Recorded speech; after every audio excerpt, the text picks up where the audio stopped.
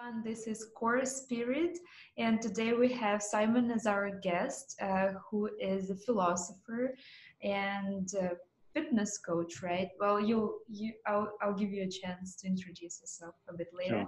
Sure. But first, a little bit about Core Spirit. For those of you who are new to our channel, we're an online platform, and we have over 500 practices on our platform, and all of them have one big aim to help you enhance your life, become better, happier, healthier, and find your path to personal freedom.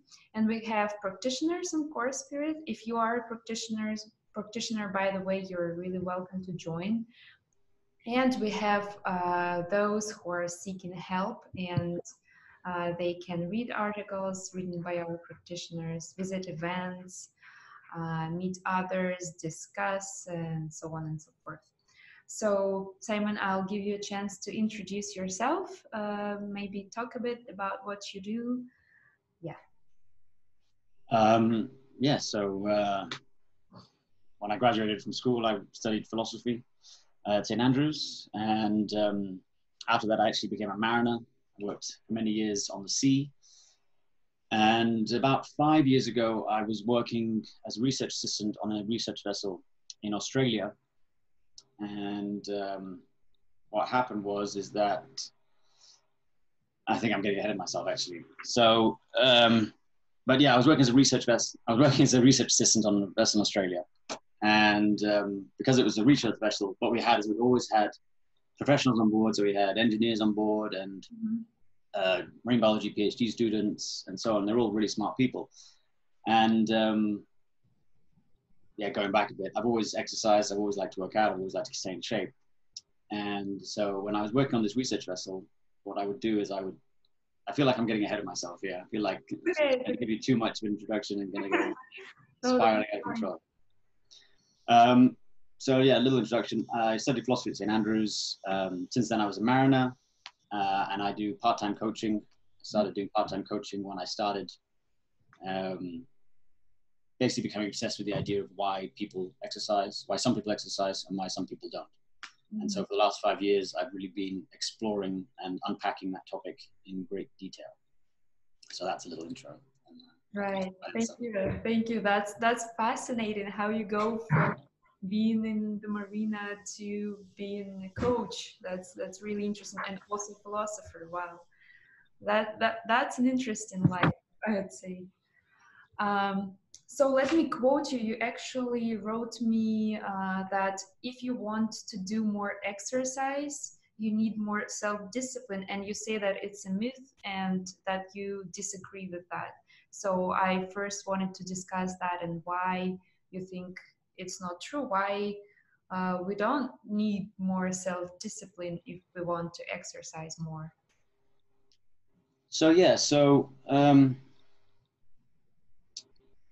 I think we overlook external factors. I think we overlook what actually self-discipline means as well. So there's two ways of looking at it. You can look at it internally. So when we say self-discipline, a lot of people assume that that's something inherent within ourselves, as something that sort of magically comes from within us. Some people have it and some people don't. And I would say the things that we find motivation for are based on the external stimuli, the external influences, the information we receive, the friends we have, the communities we're involved in. So that's where I would say the motivation comes from. And so I would say, as I said to you in the email, self-discipline we can think of as stemming from self-motivation. So we say, okay, I need to get motivated to do something. This is what I want to do right now that I don't really feel like doing now, but I know that it's going to be good for me in the future if I do this thing that I don't really feel like doing now. So then we formulate beliefs in our heads, which I would call our motivations. And then if we actually then do that task, let's say going to the gym, then we say we're self-disciplined, right? So we formulate these ideas in what we would call the self, right? We just jumble them together, these beliefs in our prefrontal cortex. And then we create this motivation that if I do this thing I don't really feel like doing right now, like going to the gym, then my life will be better later. And then if we actually do go to the gym, we say that I'm self-disciplined or that person is self-disciplined. So that's thinking it from the internal side and the self, right? The other way of thinking about it is there are lots of external variables, Okay, so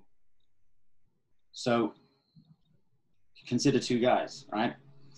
Two old friends who both decide that they're going to get back into shape. And the way they're going to do that is they're going to start swimming 3 times a week. Mm-hmm. Okay? And they both agree on that. But let's just consider the variable of one guy lives 5 miles from the nearest public pool and one guy lives 1 mile from the nearest public pool, right? Mm-hmm. So is that distance going to be a factor? Is there means of transport? One guy drives, one guy doesn't. Are these going to be factors? Right? Then, of course, you have other variables like pricing, like the reliability of classes. Is the pool open 24 hours? So the availability of the swimming pool, is it open to public 24/7, 7 days a week? Or is it only open certain days of the week? Right? So if it's only open Thursdays and Fridays for the one guy and it's open every day of the week for the other guy, who's going to make a healthy habit? Who's going to be the more self-disciplined? Right? So the thing is that in society and the way we view ourselves is we label one guy because he failed, one of those friends would fail to make a habit out of swimming 3 times a week. He wouldn't manage it because of external factors, not because he had less self-discipline or self-motivation than his friend, but simply because of these external economic factors were restraining him, right?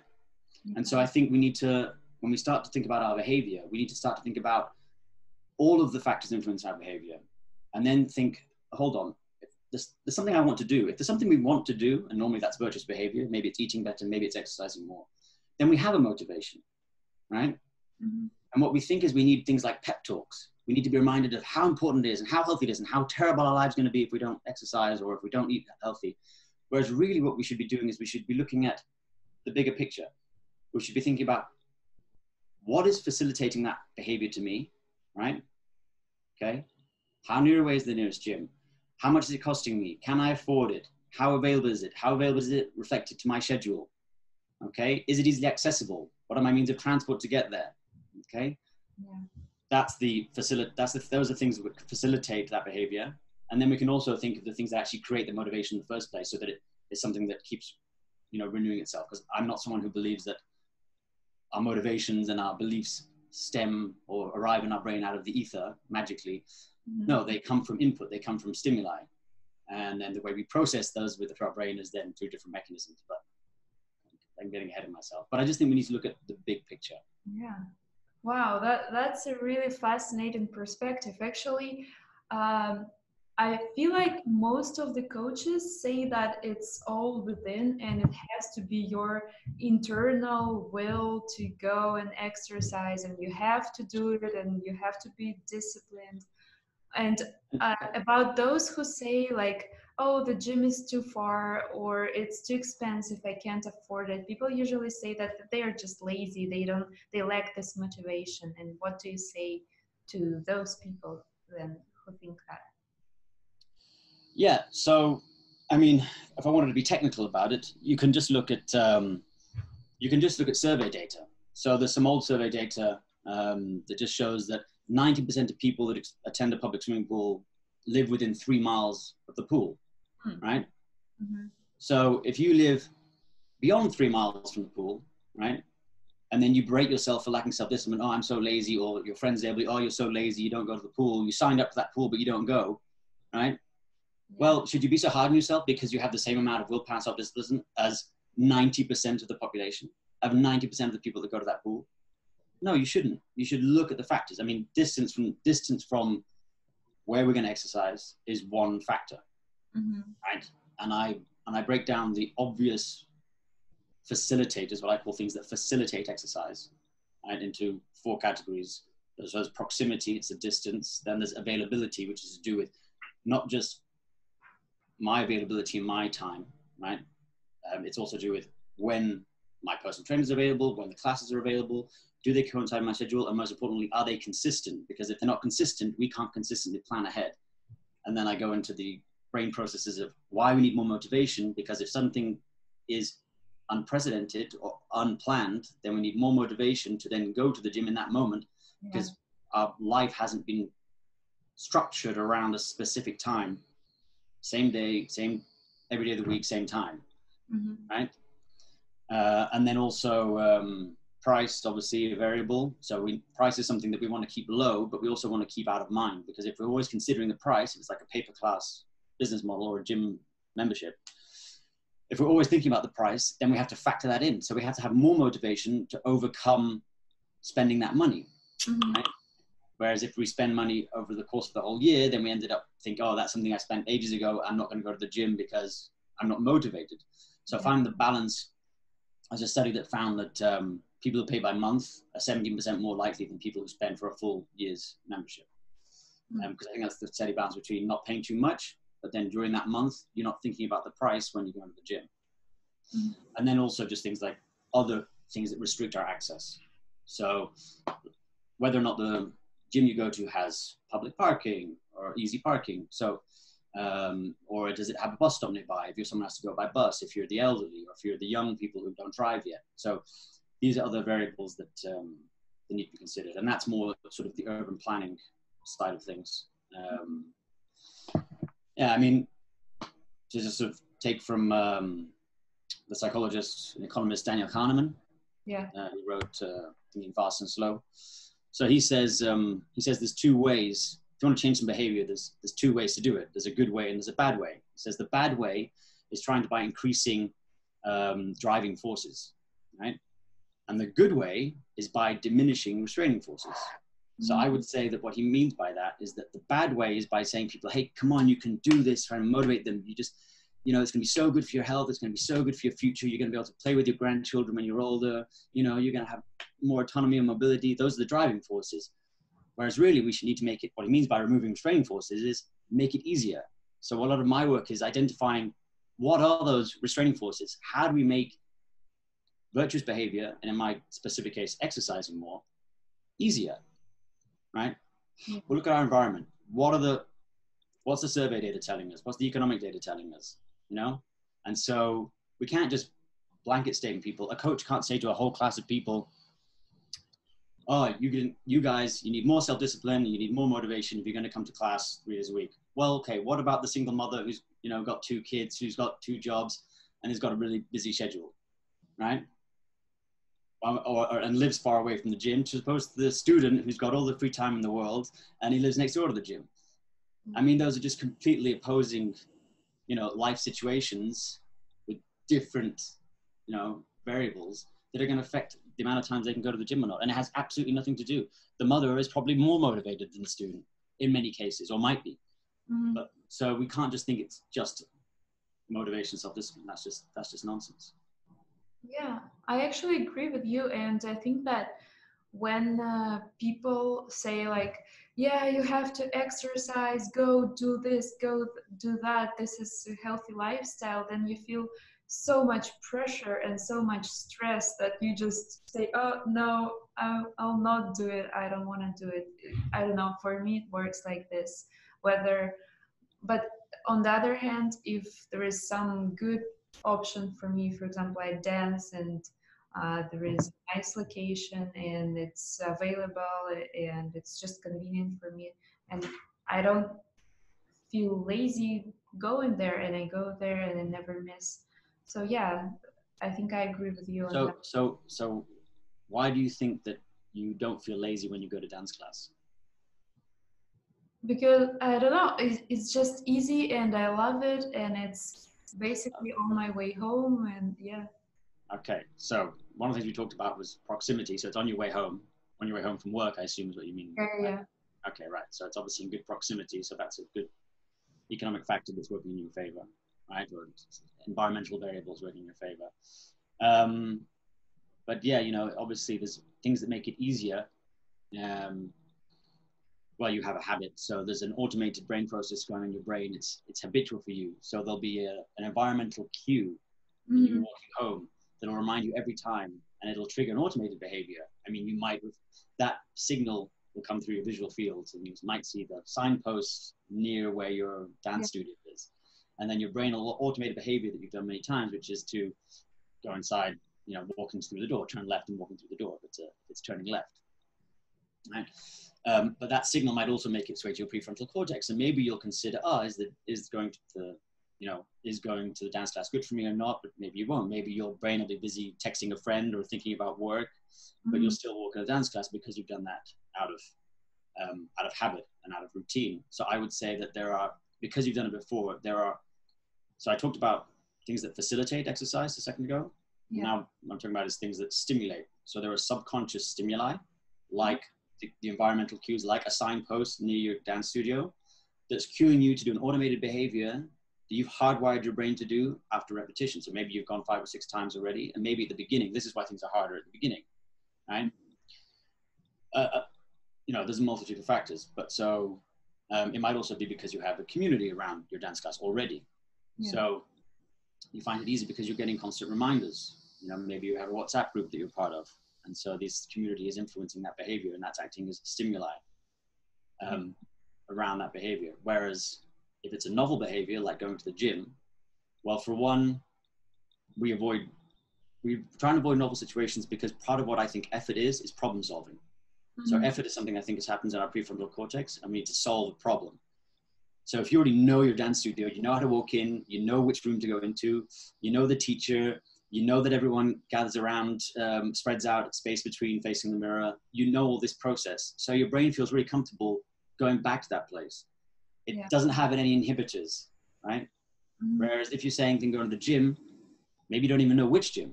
Maybe you're thinking I'm going to take up, I don't know, Zumba or some other activity, and you're like, I don't even know what that is. I don't even know how the layout it is. And so your brain's saying all these things are, that's going to take effort. That's going to take work in your prefrontal cortex, that your brain is saying, you know what, why are you trying to do this? Why do you need to do this unnecessary behavior? Because it's what our brain considers unnecessary is because we haven't done it before. It's not directly linked to reproduction or eating or anything that our brain considers very necessary, right?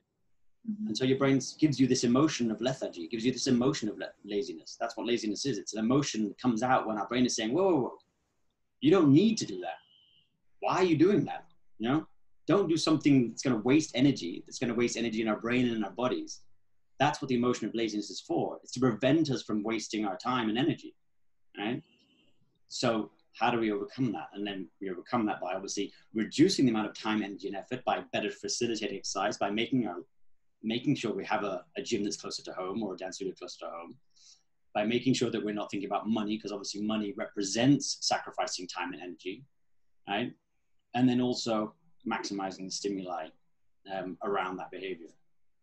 Yeah, that's great. So do you have some tips maybe for those who don't have any behavior of exercising but who really want to start but just can't start, I don't know, for whatever reason? Maybe they don't have a gym nearby, or maybe it's too expensive to take some classes.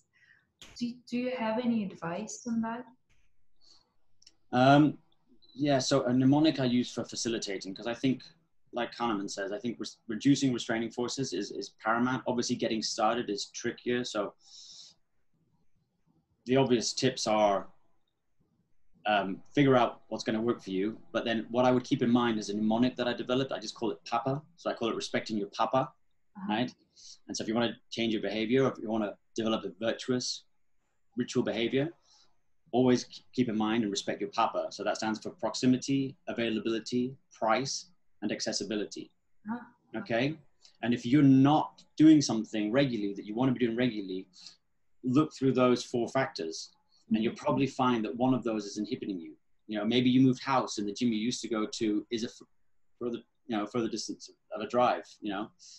Really think about that. I'd also say definitely adopt a community around whatever you're trying to do. Try and find something that's going to have a community or connect with a community that you already know. Maybe you have friends at work who are already going to a gym class. You're going to see those friends at work. They're going to remind you about the gym class. They're going to ask you if you're going to come to the gym class on a daily or weekly basis. Those things are going to give you little reminders, little forms of stimuli, a little bit of input into your brain that's going to drive you, create an intention to go back to that gym class.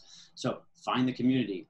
I was talking with a consultant for a big gym in the UK recently, and I was talking about this. I was saying basically it was a London gym that they just set up a few years ago, and they'd invested a lot of money. It was £1.2 million investment. had 2 really nice studios, and it was a pay-per-class gym. And everyone said they loved the gym. Everyone, all the surveys, everyone who went there, like, I love it, it's amazing. But it was a pay-per-class business model, and they weren't getting client retention. So they were losing about £30,000 every month, right? And now they're trying to sell because they didn't adopt this mentality.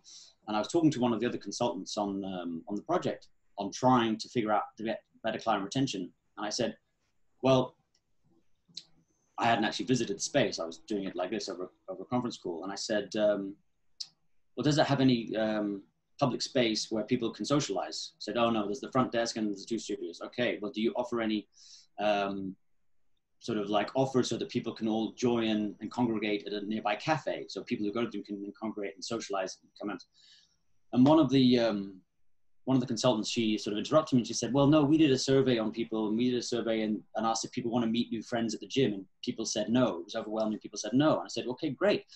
But those aren't the people who are going to go to the gym regularly, because what influences our behavior a lot of the time is a community stimulating and reminding us and telling us where to go and telling us about events around that behavior.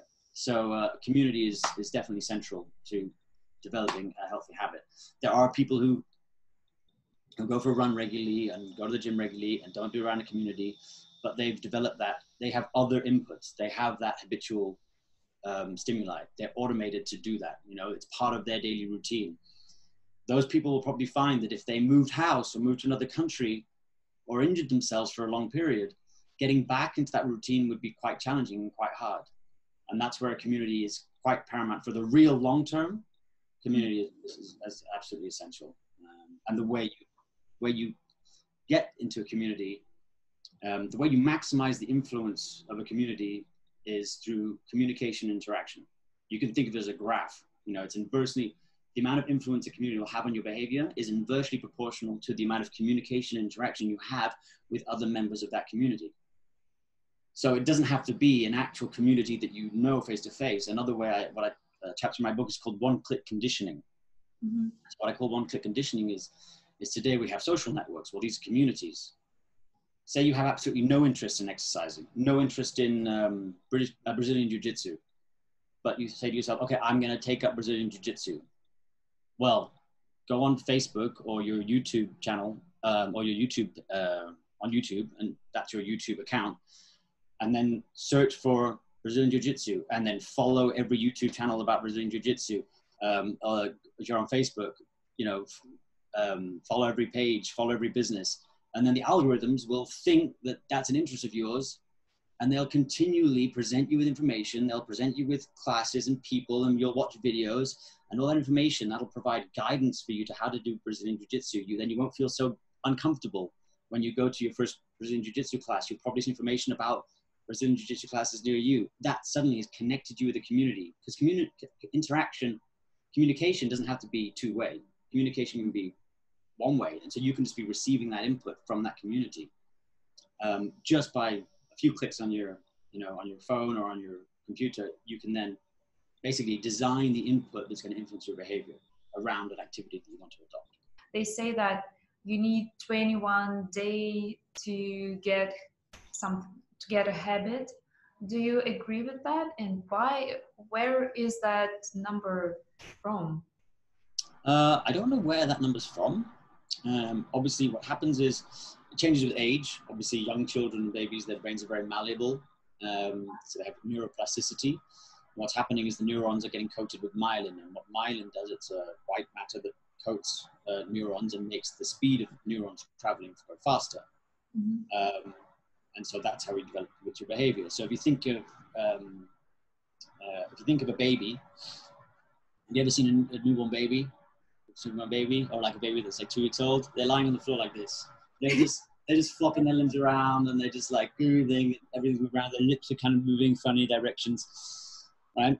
And so I like to think of that, and I use this in my book. I like to think of that as like a little gnome in their heads, and he's found himself in a control room with loads of levers and pulleys, and he has no idea what any of them do.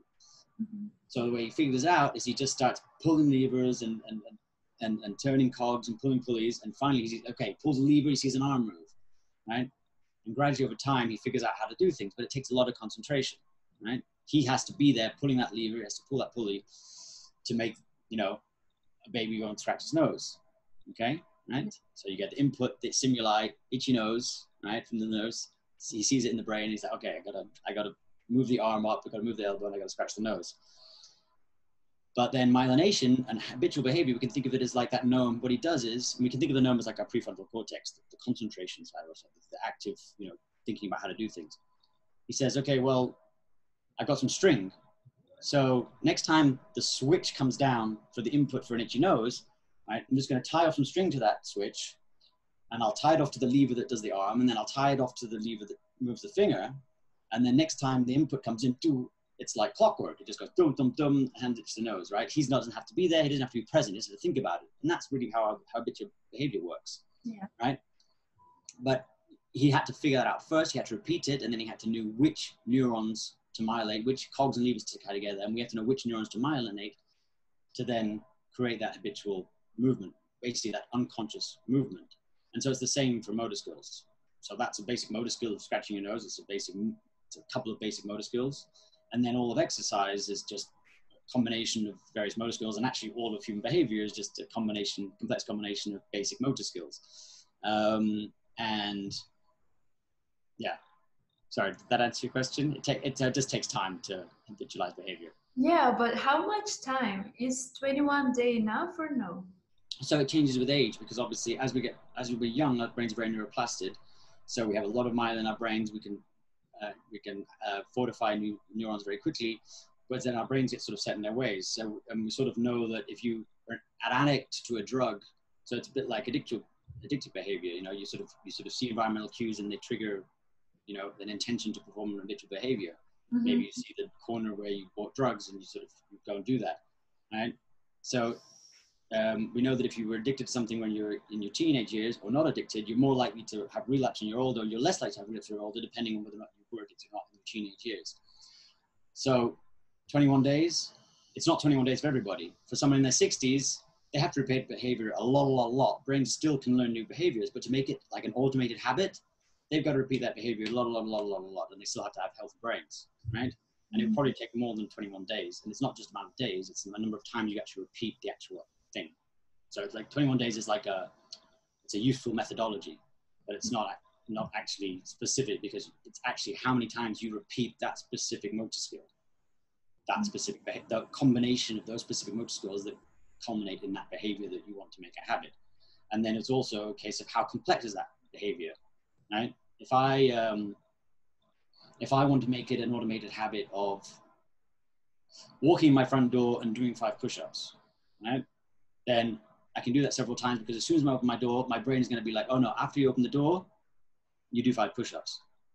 Okay? Mm-hmm. So that's simple behavior. But if my brain is like, well, after you walk through the front door, you need to call Jamie, ask him if he's at the tennis club, then go down, get your tennis racket from the car, go. That's a lot of different movements, a lot of behaviors. And so before that becomes, you can make the calling Jamie a little habit.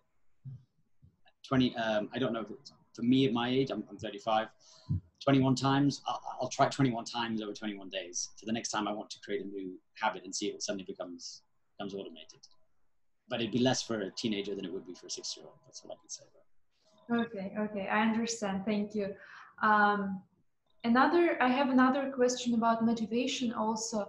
So imagine a person that understands that they need to exercise for health reasons, I don't know, any other reasons, but they just don't want to exercise.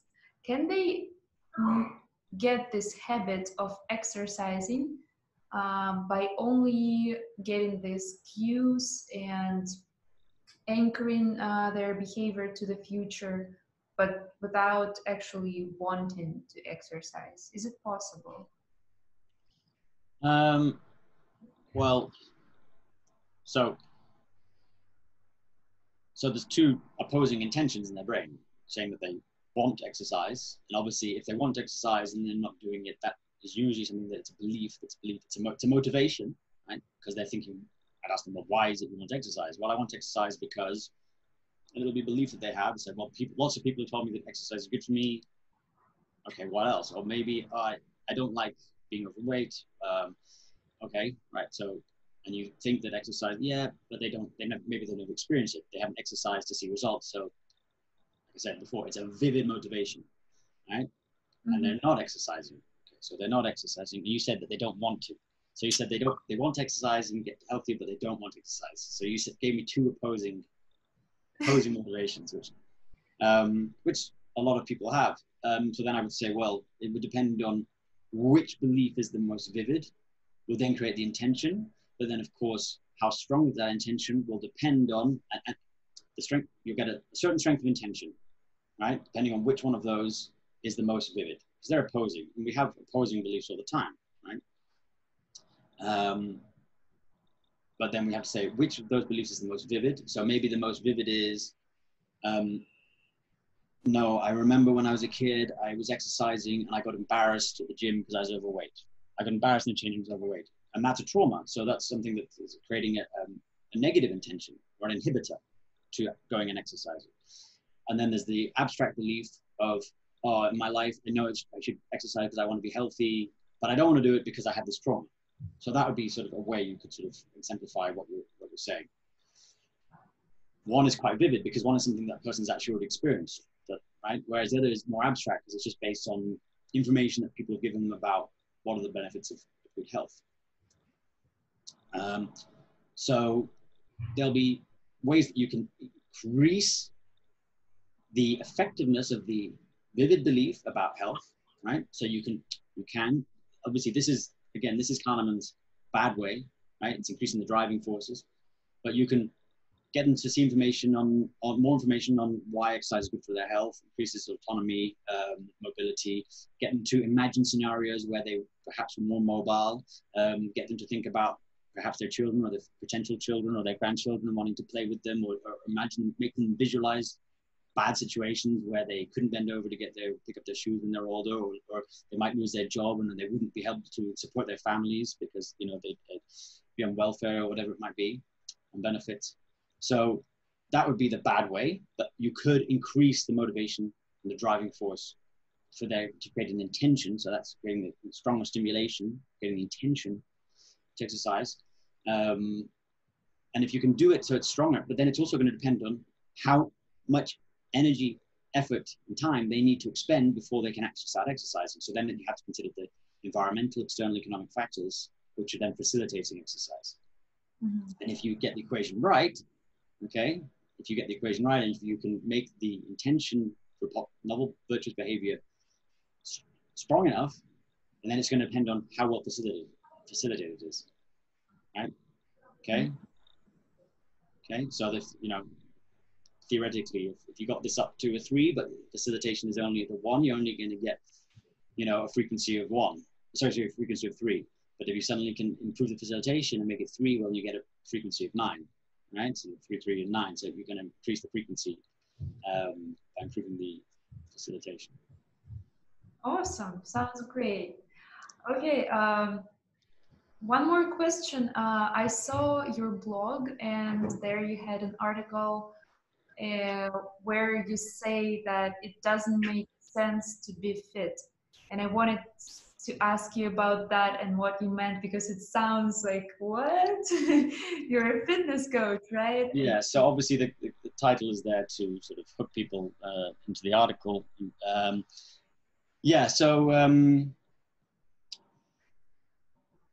My first book that I'm finishing off now, when I started writing a book 5 years ago, I was writing about fitness in general.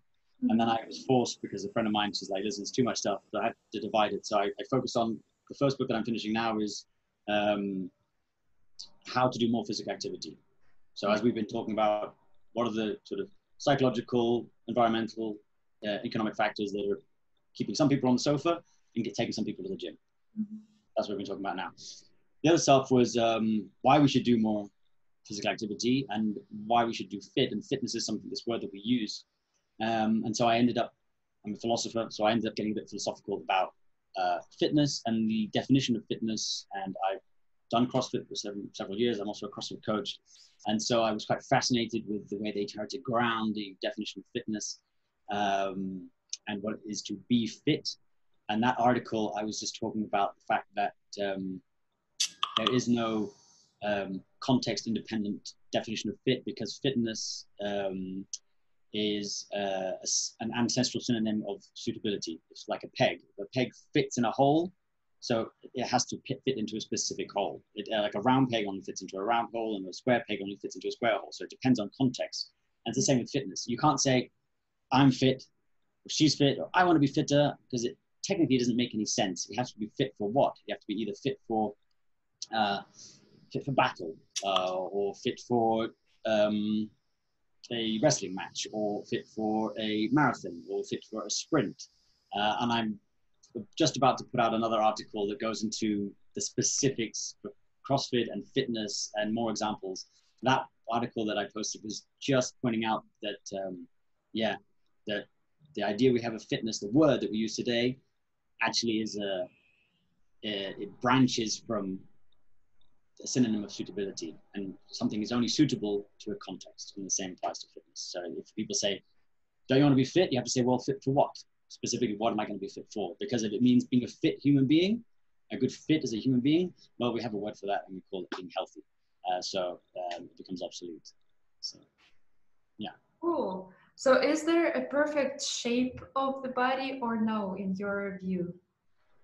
I would say definitely no. No.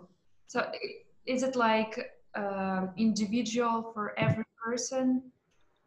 Yes, definitely. Depends on context, because I mean, human society is hugely complex. There's a multitude of movements that we do just for pleasure. There's also a multitude of activities that we have given ourselves to perform and function. And so, you know, our society is hugely complex. Some people, there's a lot of moral questions. Do some people need to sit at a computer all day? Do some people need, if you want to get a certain body shape, like the winner of the CrossFit Games, or, you know, these triathletes or marathon runners, you have to be training 6 hours a day. Now, if everyone was training 6 hours a day, then we'd lose all of our doctors and politicians and lawyers, and, you know, we'd lose all these, and engineers. We'd lose all these professions, because you actually need to be studying, working, and learning, and then you get a different body type.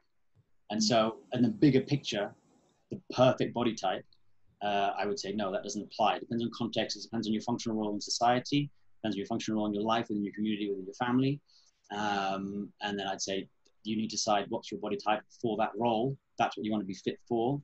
And then you decide what your body type should be. And that would be your ideal body type for that role. And that will vary with circumstances. Awesome. I love that. Well, thank you so much. I think that's all we have time for today. It's been a pleasure. It was a great pleasure. Yeah, and really interesting. I'm sure the audience will love it as well. Okay, I'm glad. Thanks.